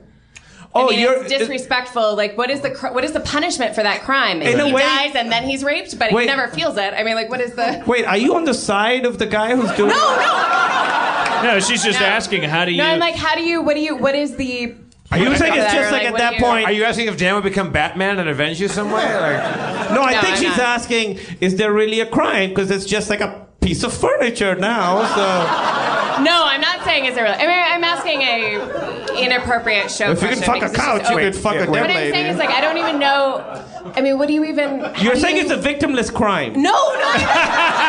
Well, it kind of is. I mean, it technically is. Yeah. It depends on your religion if it's a victim, how victimless it is. Wait, how's that? I wonder figure? if there's another topic besides necrophilia that we. I can't believe we got to 105 episodes without talking about necrophilia. Well, what's funny is I was gonna say not qualified non-consensual necrophilia, but I guess all of it is.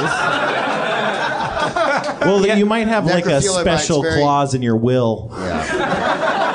I think the victims are the families when they read in the paper that a guy got caught fucking old ladies of the. Well, yeah. No, I know, but then, like, what is the? There should be a punishment, but I mean, what is Yeah, the he's in- punishment? he's is there vandalism. a word for it? I think he's in jail. Okay. What category do you put it in, though? Because I think what you do is if a guy gets caught, let's say, fucking women in the funeral home, what you do is you kill his grandma and you fuck her right in front of him. I mean, that's the answer I was looking for. I mean, that I don't starts the think brainstorming I session. don't really think anyway. that's right, but I'm just spitballing here, you guys. No wrong answers. Let the punishment fit the crime, is what I'm saying. Well, this is funny. Oh God, this is not funny. What I'm gonna say is not funny. Have more vodka. But there was a serial killer in Pakistan who was going around killing, like, this is a bummer of a story. He was killing little, like, poor kids and dissolving them in acid. This is what he was doing. I'm definitely going to listen to this podcast episode. This is one of the ones that makes the I cut. was going to say, finally, we make the I'm cut. going to listen to this one. And Sorry, he continue. went to the cops and he was like, listen, I've killed like 60-some kids. I want to get to 100. Stop me. And the cops literally like laughed and kicked him out. Then he finally got to 100. He was like, I actually did do it. I did it. I killed 100. I told you I was going to, and then I did. And the official punishment, because he dissolved 100 kids in acid, was this was what the court said. Kill him, cut his body into 100 pieces, and then dissolve him in acid. A slam dunk. Yeah, that's a Pakistan. Pack-a-slam! Pakisnap. You've been pack-a-slammed. Pakisnaps. Pakisnap. This week on Pack-a-slammed. This guy thought he could get away with killing 100 children. What he doesn't know is that after he's dead, his body will be 100 tiny pieces of him. Betty White experiences some new sensations on a new hot in Cleveland. We should go. I'm going to go home and Google how we treat our dead in so many like different weird ways. That's really strange. It's a huge thing. It's like, yeah, what is it? I mean, our relationship with they say that Cro-Magnon, which is what we are, we're Cro-Magnon, right? As opposed to Neanderthals, who we kind of out hunted to extinction. Although some people believe that we interbred with them, but the Neanderthals, in spite of being kind of a little dumber in different ways. Like they couldn't invent like ranged weapons like which we use to just hunt them to extinction, but that they buried their dead and they buried them with like trinkets and stuff, which Cro-Magnons didn't do. Yeah. We are descended from more atheistic animals than the brutes that we hunted. We elbowed out of existence by being smart. I don't know how to process that. Well, I just want to go think- fuck a dead old lady. Well, I think, you know how I feel about religion and all, but I think the ritual of someone dying and the way you treat them is, that's how you sort of say goodbye to them, and that's how you process your feelings of, right. that this But we're person is not- dead. I feel like I don't know, in our culture especially, we don't really know how to do that. When my mom died in our house, she was dying and she died in our house in like the den, and we just turned the lights off and waited for the Coroner? coroner. We waited for the coroner and just went in the other room and watched Muppet Treasure Island. That's one way to do it. That's No wrong actually, answers. They're like, well, should we? I That's mean, actually what the Quran says to do. No, we stood around. Kumail, no, that's the Muppets Take Manhattan. No, you have to watch a Tim Curry movie according to the Quran. It has to be the worst witch, or it has to be Yeah. Muppets Treasure Island. We stood around her for a while, and Or then we're Clue. like, oh, I don't know what else to do. And then we just died in the turned den. off. In the den. She died in the den. And you guys went. It's like, how long has it been since you guys seen Muppet Treasure Island? And so there's a corpse in the other room. It's her mom. It's not a corpse. Well, that used to be. That's another thing. Like our relationship with death has changed. Like it changed in modern society. I mean, it wasn't a cool night. It wasn't like, listen, tonight, bit of A, bit of B. But I mean, the reason they call when them. she died, we were all like, and now, and we all kind of like spread. How old were you? 17. And you sort of knew that she was. This was going to happen. She was dying. It wasn't a sudden thing. Like she was in the hospital and Was she on the came couch? home Right. to. She had a bed set up in the den. Okay. It wasn't upstairs because she couldn't go up and down the stairs. She was dying of ovarian cancer. She died in the den. We all kind of knew the day it was happening. It happened. And then we were all like, and like we had this grieving period that was very intense. And then we were all like, and now, I mean, you have homework and I have, I mean, it was, it wasn't casual. Like I watched Muppet Treasure Island for a reason. Right, because you want to. I loved it and it was very comforting to me. Yeah, I mean, it's interesting, I guess, when that happens. Like, how do you process it and when you go back to like normal life? And there is something to be said for, I think part of the reason that there's so much ritual to it is that it gives you stuff to do after this horrible thing has happened. Now you have like preparations to make and you have to set up a funeral home and all that stuff. And I think felt very inappropriate when the doorbell rang and Tim Curry's singing Cabin Fever and I have to pause it. She's here. She's right. Oh my right God, that's the amazing thing about death is that it intermingles with life. Like we do everything we can to not make it feel like that. But when you talk to people who have had real experiences with real encounters with death, of course, part of the story is going to be the seemingly profane, absurdly braided experience of, and then I ordered a pizza and then a friend came over and we played Yahtzee or whatever.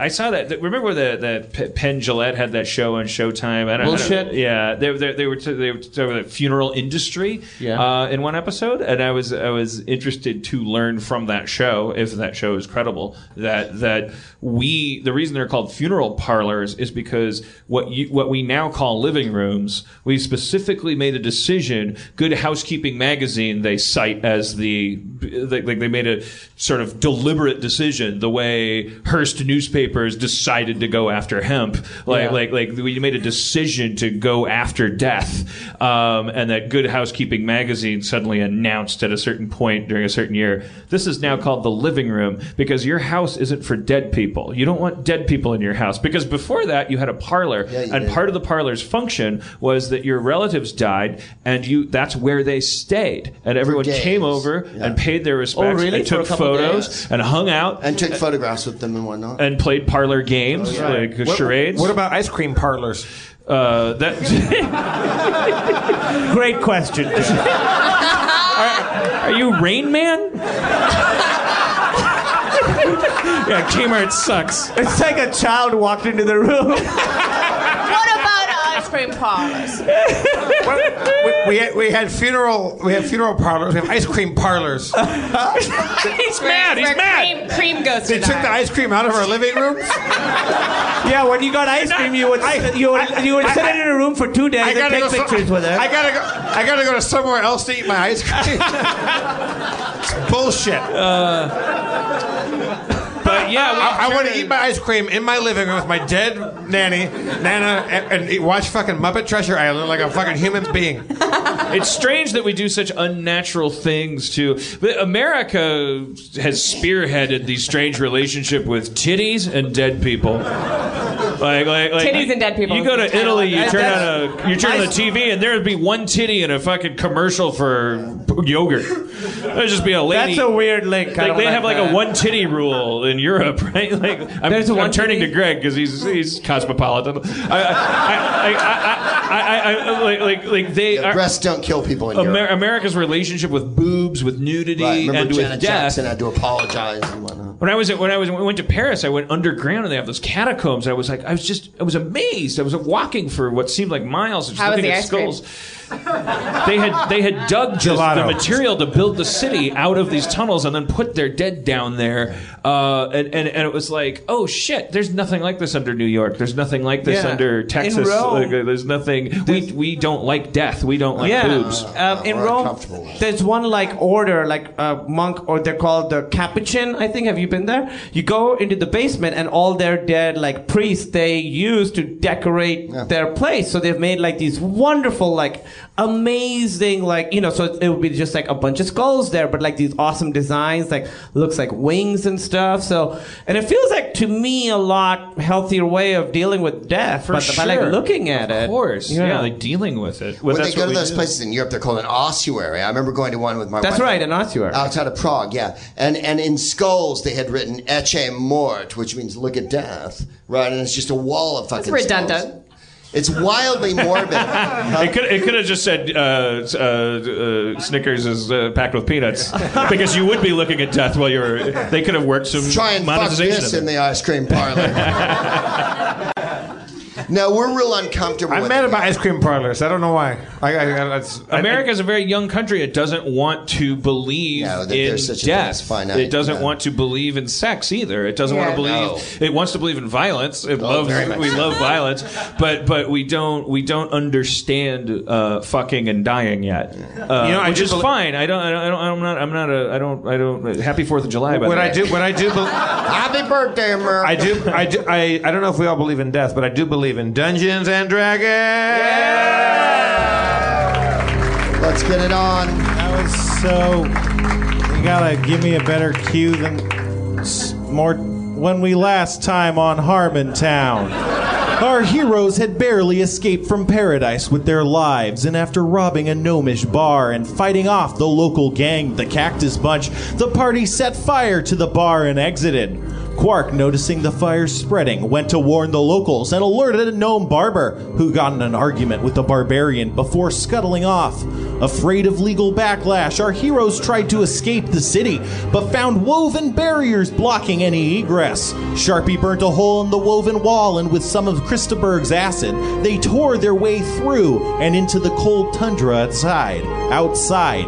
There they found themselves completely lost, with only a burning sack laying in the ice. That is, until a Yeti came upon the gang, ignoring Quark's friendliness. He threw a net on the gang, but would they appreciate being in a net? Was the Yeti gonna eat them? Would Bill Mardigan simply burn to death, and everyone in it? Find out on an all-new Harmontown. All right.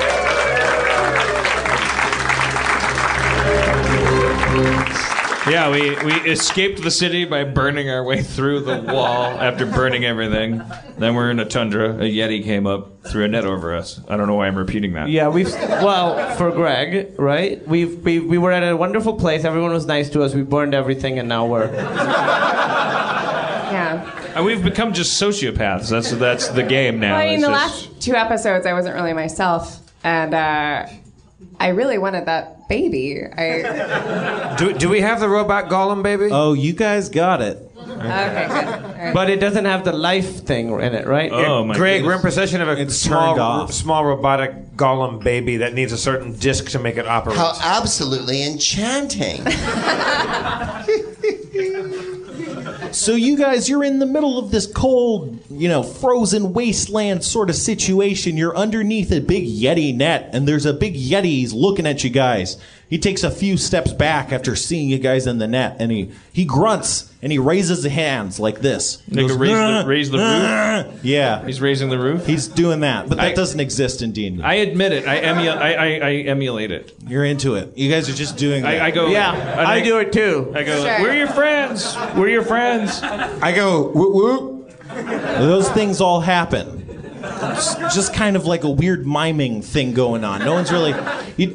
no communication is really happening. But I make eye contact with him. Yeti! Yeah, go ahead. Yeti! What's happening? Hoodoo, move. Do I speak this language? Is he stuttering? Is he having a stroke, or is this a language? It's a language you don't understand. He's speaking backwards, I think. Say it again. Stuff. He's saying futzty. But the blinding snow and driving wind give way to the sound of hoof prints. I mean, hoof sounds. What's the... Oh my God. Oh my God. Is that?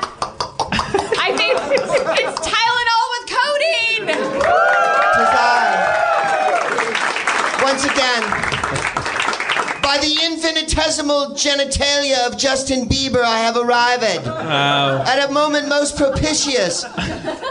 Oh, foul Yeti, taste my vengeance upon thee as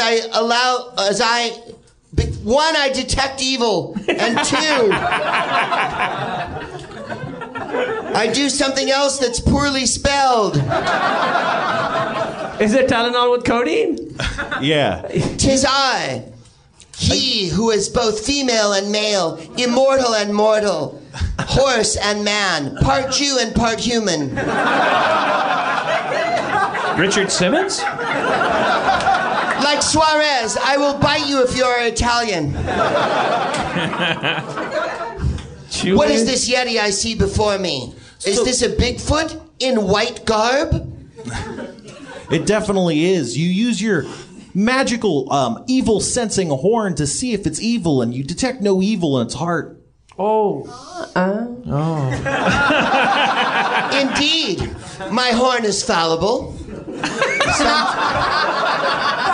Sometimes my horn misdiagnoses, like Dick Van Dyke on the show. Wow. You gotta update your references, Tylenol with codeine. A pile of shit thou eateth. My references will remain eternal. You speak them with such confidence, there's no need to update. Ta, ever so. Thou hast always been my favorite in secret. There is no evil in this Yeti, and let me whisk you away. All upon you, jump upon my back, and we shall fly.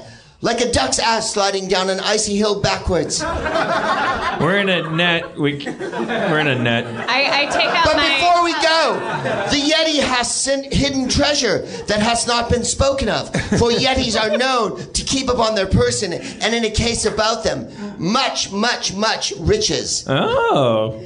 I brandish my cutlass, and I slice through the net.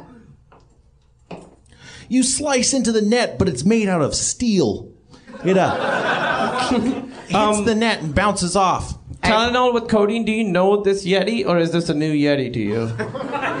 Indeed, all Yetis are but one and the same. If thou hast met one, thou hast met them all. Racist! That sounds very racist. I am eternal. These are truths that I speak. Not bromides and platitude saws. Yeah. Stereotypes and well-worn exist for... tropes.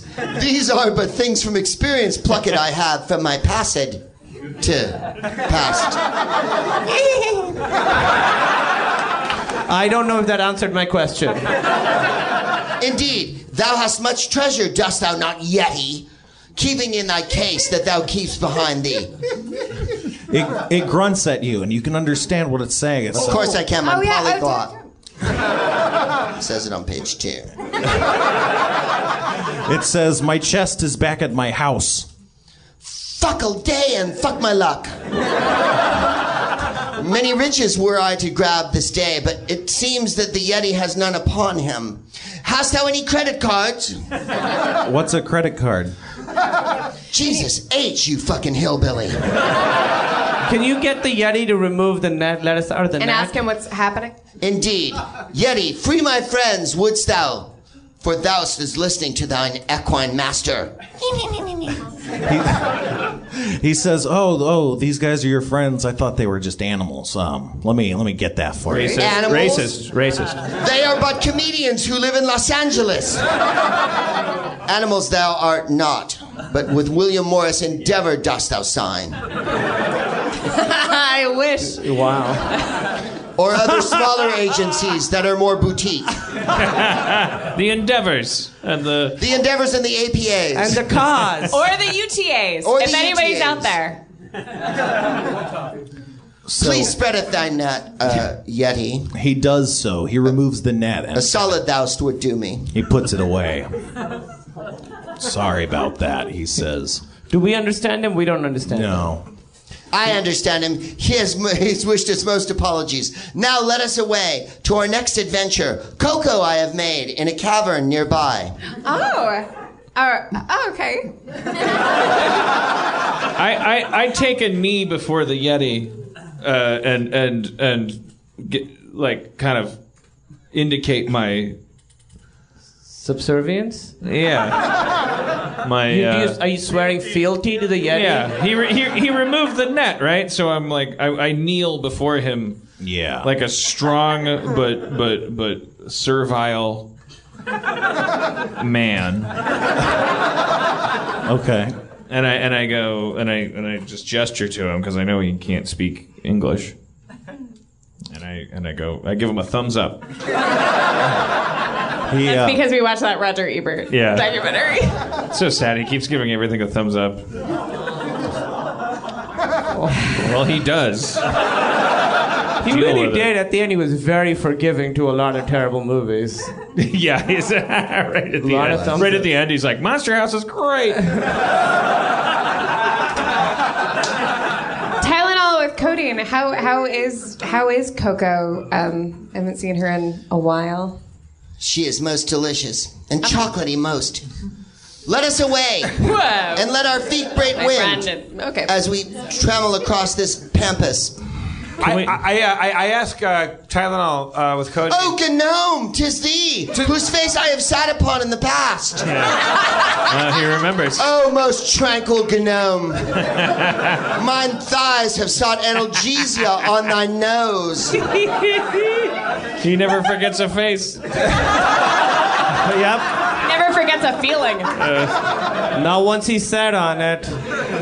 Tylenol, can you ask this Yeti if we need a place, or maybe you know, we need a place to get out of this cold. Well, he's got a cavern with Coco. He does. A to the fucking. Shall I ask most of the Bigfoot? Bigfoot slang speaketh I. That felt very racist. Raised on the streets were I. Cracked it I smoketh with the Yeti and his Bigfoot friends. He actually gets he's like the John Mayer of, he gets to use the Y word and everything. Like John Mayer am I, except without the bag of douche. He's got a Yeti pass. Yeah. Indeed, thou Yeti pass I have bought. Indeed. Let's go to the cavern, right? To the cavern with Coco. Well, I hop on Tylenol's back and grab a handful of mane. You do that. Thine sighs are so strong, Gnome. I have missed thee upon my haunches. If I can, I'm gonna snow ski behind Tylenol with Coco. Is there room for me on there, or am I cock blocking something? Indeed. Room for allest, most small foul man. Everybody, hop aboard Cody. Rick and all fit on there? But you're snow skiing behind. Yeah, I'm snow skiing behind. Yeah. Also, a cool hat possesseth I. Cool hat? It says so on the goddamn paper. Jumpeth in. It really does say a cool hat. Cool hat. To the honeycomb hideout. The honeycomb kids are there. I get on. So together you ride off and you ride towards what you couldn't even see before, but once you get upon it, it's like a little white smear on a bigger white smear, and it's a ice cavern. It just goes in just a ways to get out of the wind and the snow. Sounds like a biopsy. It's kind of like a biopsy, but in the snow. It's just some sort of ice cavern, and you guys get there. Seeketh thee shelter from the sleet and hail. In this cavern most warm, albeit shallow. I spur Tylenol on into the cavern. The interior of this cabin is not commodious. Thou wilt find that mine 4 haunches are most snowiferous, and other shit I made up. Wouldst thou like some cocoa? It has the marshmallows in it, the kind that floateth upon the top most pleasingly. Yeah, I'll love some. Thank you. Wouldst thou like toast with cinnamon on it? Yeah. For magic powers have I, and an amulet of shadow worlding. I'll just take the cinnamon toast and the. Okay. Who would like a strawberry Pop-Tart? Ooh, I would. Can I trade my cinnamon toast for the strawberry pop? Abso-fucking-lutely, brohame. I don't want the crust though, because that shit nasty. I put butter upon the cinnamon Pop-Tart to make it extra good. Do you have pickles? Dude. Are you pregnant? I have cornichon, the small French kind. They're most sexy, and they have pearl onions amongst them. I'll try one. Try this and see if it does not crunch as most. I try the pickle. Game Master, I check in emotionally with Coco. She's kind of distant. Hey! Who wouldn't be in a shallow ice cave? Who's Coco? That's Mulrain's horse. Yes. Should there be a voice to Coco? I mean, there doesn't need to be. I mean, She's not there. she doesn't speak, right? I mean, I've heard her speak. Is Coco with us or no? Yeah, she's here. Oh, okay. There, She usually is. Coco, I present a carrot. Coco baby.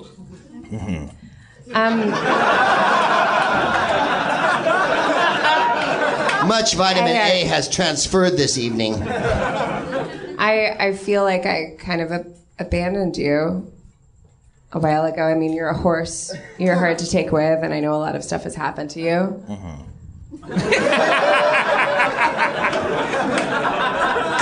Coco does seem emotionally distant right now. By the blistered genitalia of Miley Cyrus, this doth bog down. Speaketh not to thine horse, for I am a unicorn, and more than horse am I, for horn do I have in my head. Oh, don't be jealous. There's not a competition just because you're kind of horsey. Settle thine shit down, O Sprague. I examined the cavern. It's very shallow. It's pretty nondescript, other than like what looks like a small burnt A out throw fire. rug have I bought from bed, bathroom, and beyond. So, Tylenol, you live here? I don't live. I crib. And then other times I crib with other people. I get around town. Do you know the neighborhood well? Like, where are we? Do I fuck? Jesus. Home style is this to me, although the winter is most foul and pestilent. Much snow and abrasive ice crystals formeth about us. I make a terrible pun and I go, I mean, I've heard the phrase man cave, and everyone looks at me horribly and then I retreat back into my cup of cocoa. Thou hast nothing to be ashamed of. Lead us out of here, I will. Onto the furtive plain, and then onto the fruitful area where the purple caverns do beckon us, full of riches and stew made of rabbits and other things that thou likest. Tylenol with codeine, what have you been up to? I'm high a good deal of the time. We haven't seen you in a long time, and now you're very set on this goal. What, just tell us of your travels. Oh, many travels have I. Omaha of Nebraska have I been to, and found that the white people were fat most. Fanny packs and Crocs did they wear in public, and no sport coat upon thee. And then other times have I gone to Missouri, and found that the people ate pork rinds unashamedly and listened to country music as if it was for everyone and not just the white. Lady Antebellum have I heard, and much barf have I spewed. Oh, my travels. To Paris I have been, and under the catacombs did I go. Oh. And there did I see those who were dead, and the ossuary therein lie. And yet cometh back to this land I have, because treasured most is it be. Take us to this treasure Tylenol with codeine. Fucking A, will I I? like these purple caverns there. I want to go. I like the sound of these purple caverns. Yeah. The caverns are not only purple, they're also violet and other shades of vermilion. What sort of treasures lay within? The kind that will knock the socks off of thee should thou wear socks. All right. Plentiful and plenitude shall you see the shining treasures that lie. Let's all hop aboard Tylenol and be whisked away to the purple caverns of the treasure. Thou dost even have to jump upon my back, for here we are, transported I. What? You transported us? Yeah, I have an amulet of shadow worlding, and I have streamers. Is that like herpes? Is that like a new word for He's herpes? reclaiming herpes. Streamers. Are you gonna decorate a prom? Many proms have I decorated. So, wait, do you want to activate the amulet or do you want to travel to the Purple Canyon? To the Purple Canyon wish do I travel. Is the Yeti with us? No. Okay. He didn't come with you to the cave. Major bummer is he, and leaveth behind, That's shall the we most have. confused Yeti in the history of Yetidom. Much like I mount Coco and take her with us. All right. Wouldst thou mount Coco in front of me with video rolling? So you depart. You head towards the Purple Canyons. You're pretty deep into this icy tundra wasteland, so the journey takes several weeks. But alas, you find yourself at the Purple Mountain Range, where the Purple Caverns are said to be found. Weeks have gone by? Oh yeah. What did we do for these weeks? Travel. We should. Pinochle and other games like cribbage. An old maid. A priest has asked me to sit upon his lap, and whiskey has he asked me to drink, and yet I have refused him twice upon trips to the toilet. Tylenol, we're here at the Purple Canyons. Hooray, hurrah! And the Purple Canyons doth yawn before thee. Dost thou not see the riches lay within, and the golden light that doth beam above thee? Do the treasures just lay there for us to pick them like fruit hanging from a tree? Indeed, thou art most broke, and of thine horrible plight I have heard in my immortal world. Thou hast been burning villages to the ground like sociopaths. Weeks past. Riches I would transport to thee, so that thou may have a couple of fucking nickels to rub together as this journey. I don't see any treasures here though. Like, where do we have to get? There are none so blind, Gnome, as those who will not open thine. Don't get fucking weird, Tylenol. For fucking 6 weeks we've been fucking riding around in the snow, and you're fucking so high. I've been hearing the same song over and over again. I'm beginning to. I've heard this. You keep repeating these stories. I don't even know to believe you anymore, man. Like my ass. I got saddle sores like you fucking never seen. An option thou hast better than I? You show me these treasures, motherfucker. Stare You forward, keep fucking Gnome, you're talking about these treasures with thine jaundiced eye. Jesus Christ. Stare forward into the abyss and see what thou cannot know. I'm looking at a canyon. Does no one have a fucking flashlight in this crew? I light a torch. You light a torch and you can see inside the opening of this purple cavern. There's 3 or 4, I'd say 4 gemstones of various colors just kind of seated upon the floor. I ride towards the biggest one. Dude, these aren't worth anything. Knowest nothing thy. For these gemstones are valuable most in a way thou canst understand. Hey, Well, then why would you want us to have them if we can't understand? Thine mind cannot wrap around at this moment, but moments hence thou'st will be in most possession of understanding. crew. Yeah. Stick bug boys or whatever we're. This is like taking a Tylenol. van full of retards to Knott's Berry Farm. Gentlemen. Impatience, though. Nobody knows what you're talking about, man. What the Gentlemen. fuck? What is Knott's Berry Farm and what is the R word you said? Is that a new form of orc? Yeah. I'm gonna I fucking call this Wait, how is that? I'm high-roading. Yeah, we're high-roading. I appraise the gems. As you guys approach the gems, they seem to shift before your eyes and mutate, and they get bigger and grow into strange, grotesque insectoid forms. Fuck. Great. Tylenol, you son of a bitch. Hey, This is the treasure? fuck is doused. Does that make sense to For a moment, I lend Christaberg's ear. What is going on? Like, what are we? I go around, Tylenol, fuck, we went for 6 weeks. I feel like it's our fault for following this This guy. is what it's... By the way, that cocoa was just a bunch of mud and water. That's what Swiss Miss. I was being polite. This guy got us out of a Yeti net, all right? He got us out of a Yeti net. Well, hooray. We didn't try other means. We could have got out of it. Hey, I have a great plan. We burn down the Purple Cavern. Jackanapes. I go to our Coco and say, Coco, I don't know if you've noticed, but these treasures you're talking about, these gems that you were so smug about a moment ago. Not Coco. I mean, sorry. You're allowed to talk to her. I'm sorry. I meant Tylenol with codeine.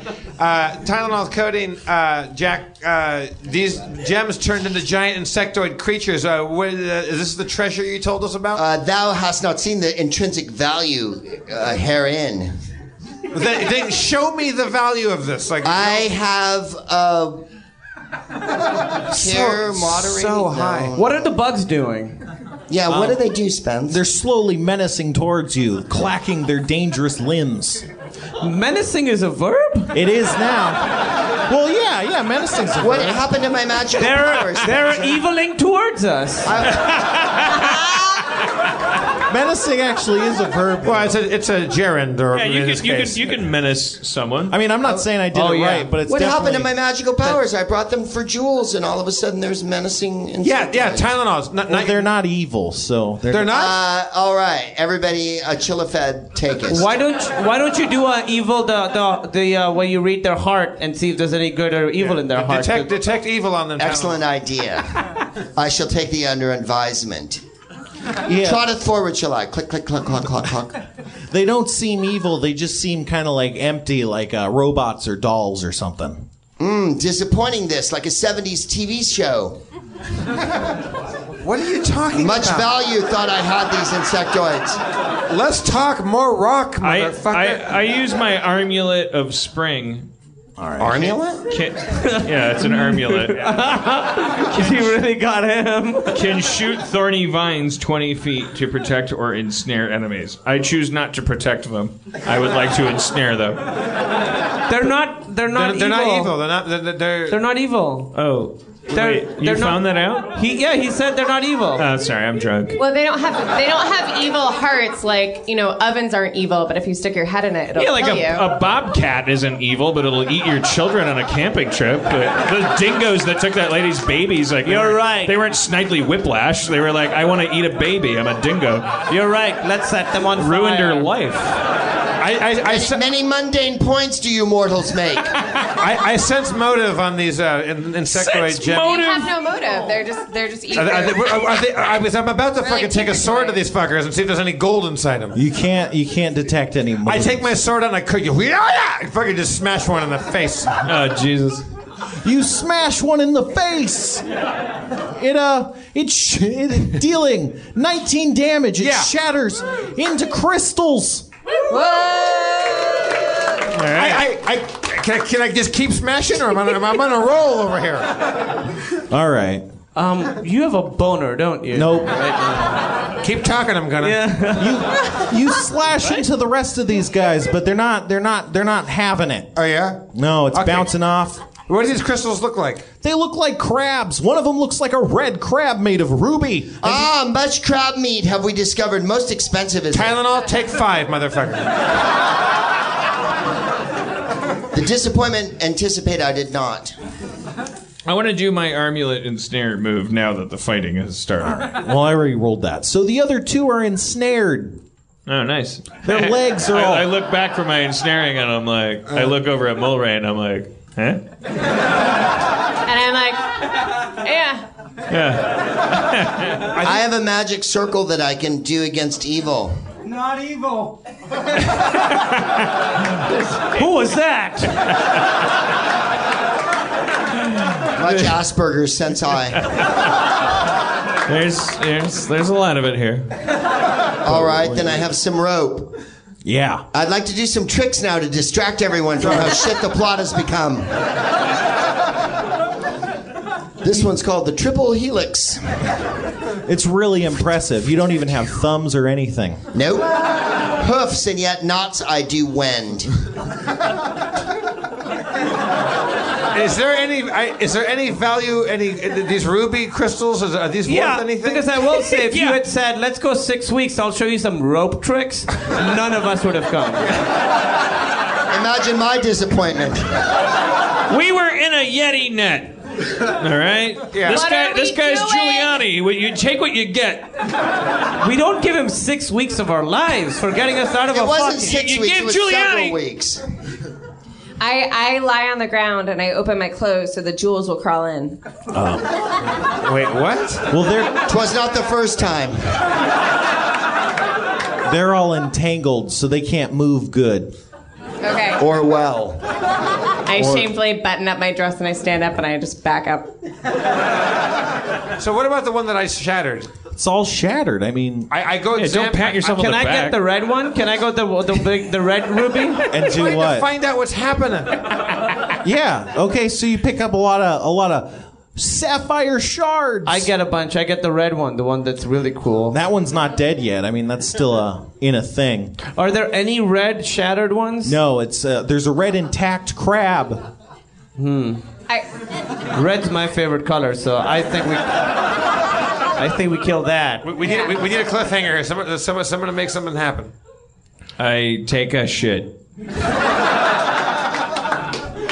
Almost. Quark. I mean, Sharpie. Sharpie, this is neither the time nor the place. Did you? It's sandwich sized. Where did you get a sandwich? I ate one and we did it. Thank you for coming to the show. Thank you, Kumail Nanjiani. Erin McGathy. Great Proops, everybody. I'm Jeff Davis. One more time for the mayor, Dan Harmon. We'll be appearing at Gen Con, teaching people how to role play. Spencer Crittenden, everybody. X-Files. Listen to, or you can also watch it, Kumail's X-Files podcast. If you want to learn more how to play D&D just right, go to our website. And listen to the Proopcast as well. Oh, yeah, the smartest man in the world with Greg Proops, the best podcast out there. Thank you all once again. Thank you for coming, and good night. Oh, and the Meltdown TV show starts July 23rd, so please watch that when it comes out on Comedy Central. It's free on Amazon right now, the first episode. It's a Meltdown with Jordan Kumail.